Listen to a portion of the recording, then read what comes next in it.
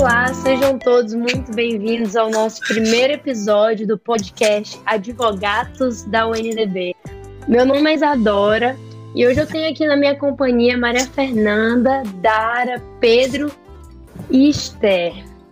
Então, gente, o nosso podcast ele tem o objetivo de apresentar algumas questões relevantes do direito que possam ser usadas na prática de pessoas que não fazem o estudo do direito, né? Pessoas leigas, assim como estudantes. E no episódio de hoje, a gente vai direcionar o nosso foco aos jovens vestibulandos, trazendo a temática dos direitos fundamentais por meio das decisões do STF. Além de fazer com que os jovens fiquem por dentro, né, de conteúdos mais atuais do Brasil e também do mundo, o conhecimento dessas decisões do STF podem servir de embasamento para redações. O corretor, na hora da redação, valoriza muito quem cita a decisão do STF e tal, e até na resolução de questões que abordem conteúdos como atualidades, cidadania, etc. E, para começar, a gente vai explicar primeiramente o que é um direito fundamental. Pegando o gancho de Isadora, nossa querida apresentadora do podcast, os direitos fundamentais possuem dois tipos de definição. É a definição tradicional e a moderna. A definição tradicional, ela diz que os direitos fundamentais são um direito público. É um direito subjetivo de pessoas físicas ou jurídicas que é contido em dispositivos constitucionais, como, por exemplo, a nossa própria Constituição Federal de 1988. E, portanto, os direitos fundamentais, eles possuem um caráter normativo supremo dentro do Estado, que tem como uma finalidade limitar o exercício do poder do Estado em face da liberdade do indivíduo. Agora, a definição moderna, ela diz que essas normas estabelecem os direitos mais básicos dos indivíduos, seja as pessoas físicas ou jurídicas, como eu disse anteriormente. E elas estão consagradas em um dado ordenamento constitucional, em um dado contexto histórico, por exemplo, a nossa Constituição Federal, que ela surgiu em um momento justamente da redemocratização do nosso país. Agora eu vou passar a palavra para Esther, e eu gostaria que ela respondesse a seguinte pergunta: quem são as pessoas que precisam dos direitos fundamentais? Então, olá a todos. Os direitos fundamentais, eles são para todas as pessoas da sociedade, eles são para todos os cidadãos. É a garantia de que o Estado vai fornecer o suficiente para que todos os cidadãos vivam com dignidade. E para vocês vestibulandos, nós temos ainda uma outra importância para os direitos fundamentais e para o conhecimento deles, que é o quê? Aumentar o repertório de vocês, melhorar os argumentos que vocês vão utilizar dentro das suas redações e até mesmo os conhecimentos básicos para as perguntas comuns que existem dentro da prova. Até porque, como é de conhecimento geral, a redação ela é um caráter crucial e muitas vezes definitivo para decidir a entrada dos vestibulandos em uma universidade ou não. Então, o foco desse quesito e quanto mais repertório vocês têm para utilizar, melhor. Então, vocês conhecendo as decisões e os direitos fundamentais, vocês vão ter como defender as argumentações de vocês, tanto em introdução quanto em propostas de intervenção. Oi, gente, um prazer estar aqui com todos. Bom, vou começar a minha participação aqui fazendo uma perguntinha à nossa apresentadora, a Isadora, que é quanto saber exatamente quais são os direitos fundamentais que precisamente mais caem no Enem. Então, Dara, assim, sobre os direitos fundamentais que caem no Enem, eu acho que a gente pode citar aí facilmente, principalmente o direito fundamental da educação, direito fundamental da igualdade, o da privacidade de dados, que por sinal é um direito fundamental bem atual, o da saúde, né, devido às pautas atuais da Covid-19, tem todo esse contexto aí, o direito fundamental ao meio ambiente saudável, por conta das questões da Amazônia, defesa dos animais, né? Agora eu vou passar a palavra para Pedro. Boa noite. Eu queria dizer, como a Isadora ressaltou muito bem, a pauta da privacidade de dados é muito recente, Inclusive teve uma MP do ano passado, agora 2020, você que quer fazer Enem para 2021, que falou exatamente sobre isso. Foi um projeto de lei que deveria ser uma medida provisória. Para quem não conhece, a medida provisória pode ser dada pelo presidente, com validade de 60 dias. Sobre, nesse período da época de pandemia, ele falava basicamente assim, que as empresas de servidores de dados poderiam usar as informações que você dava. Dava onde? No Facebook, no Instagram, no Twitter, tudo coisa que o jovem usa, né? Coisa que cai no Enem, redes sociais, poderiam vender para quem pagasse, sem o consenso do usuário. E isso despenca o Enem, né? Rede social, privacidade, todas essas tecnologias novas.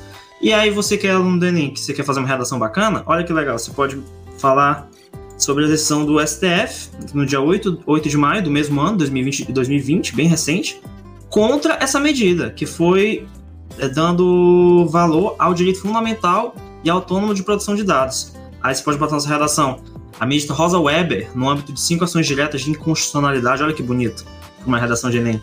Então, assim, muito importante vocês ficar ligado nessas súmulas do STF, principalmente nas recentes, porque podem cobrar no Enem. Agora, a gente tem esse problemão, né? Que assim, os alunos realmente não têm esse tato com os direitos fundamentais.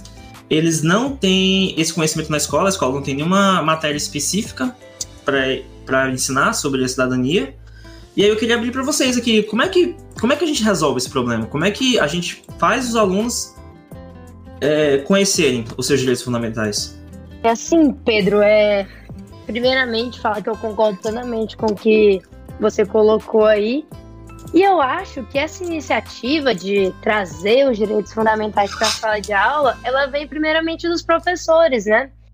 Porque por mais que não esteja presente na grade curricular escolar,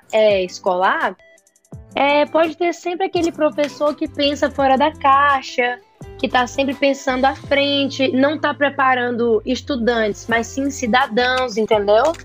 Eu acho que além dessa iniciativa partir dos alunos, de terem um interesse maior por essas pautas de cidadania, do que lhe é garantido pelo Estado e quais são os deveres dele também, o Estado, vai muito também desse estímulo dos professores, né? Eu acho que isso conta muito. Concordo com você, mas eu também acho que assim, é muito difícil pro professor chegar e, né, começar a falar no meio de uma aula de matemática ou de história é mais fácil, né? Sobre direitos fundamentais. Eu acho que precisa de algum projeto de lei que mude a grade curricular das escolas para que tenha inserido uma aula sobre isso, né? O que você acha, Dara? Exatamente isso que eu ia falar.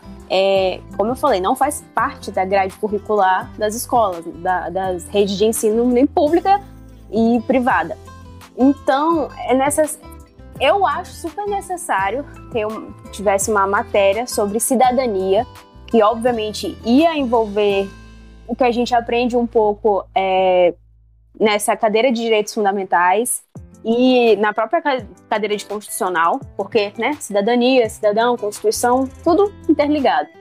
Eu concordo com vocês, tanto que eu acho que isso pode acabar sendo possível acontecer um dia, porque atualmente, eu vou dizer que a gente tem um movimento nas escolas, que eu vou chamar de escolas 4.0, porque pelo menos na escola em que eu estudei, a gente tinha muito isso de abordar as coisas que estão acontecendo no momento, das atualidades, tanto que a gente também fazia jornadas de startup e etc, que você sabe, tem a ver com empreendedorismo, você criar tipo uma mini empresa para solucionar um problema, digamos assim. Então, eu acho que isso também poderia ser uma possível solução, uma criação de uma startup para isso, uma startup estudantil, por exemplo. Porque, ultimamente, principalmente agora durante a pandemia, ficou bem nítido que os alunos, apesar de todo o apoio das escolas para funcionar de forma online, os alunos muitas vezes buscaram por outros tipos de método para aprenderem, por exemplo, por podcasts, videoaulas, ou até mesmo pesquisarem coisas mesmo na internet, por exemplo, nos sites do Brasil Escola, digamos assim. Então, eu acho que adicionar isso em plataformas, tipo em redes sociais ou no YouTube, que tratam justamente sobre conteúdos de vestibulares, temas de atualidade que abordem sobre os direitos fundamentais de uma maneira bem lúdica.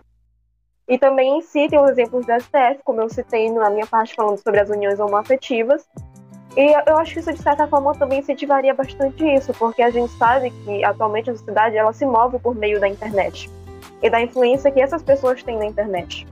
Gostei muito do que você falou sobre as escolas 4.0, e isso me leva a pensar que a maior parte dos estudantes que vão fazer a prova do Enem, eles são vindos de escola pública. E nessas escolas públicas sabemos que não há um empenho tão grande em coisas por fora da grade curricular. Eles se empenham bastante em seguir a grade curricular que é fornecido.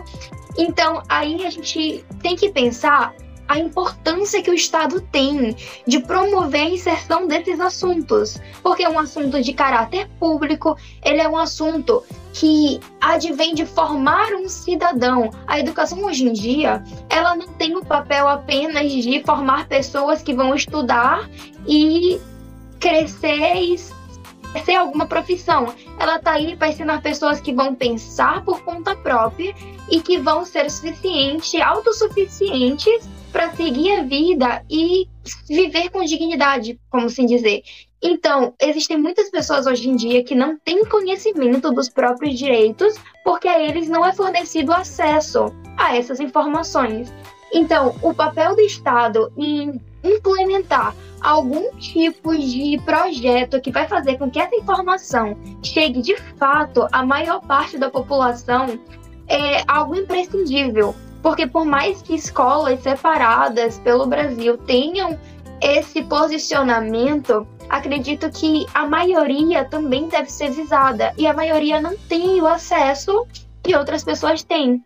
Então aqui só fica a minha opinião mesmo a respeito do quanto o Estado, no processo educacional brasileiro, ele tem essa importância, porque a ele é dado o poder de interferir de fato na grade curricular de todas as pessoas, tanto do ensino fundamental quanto do médio.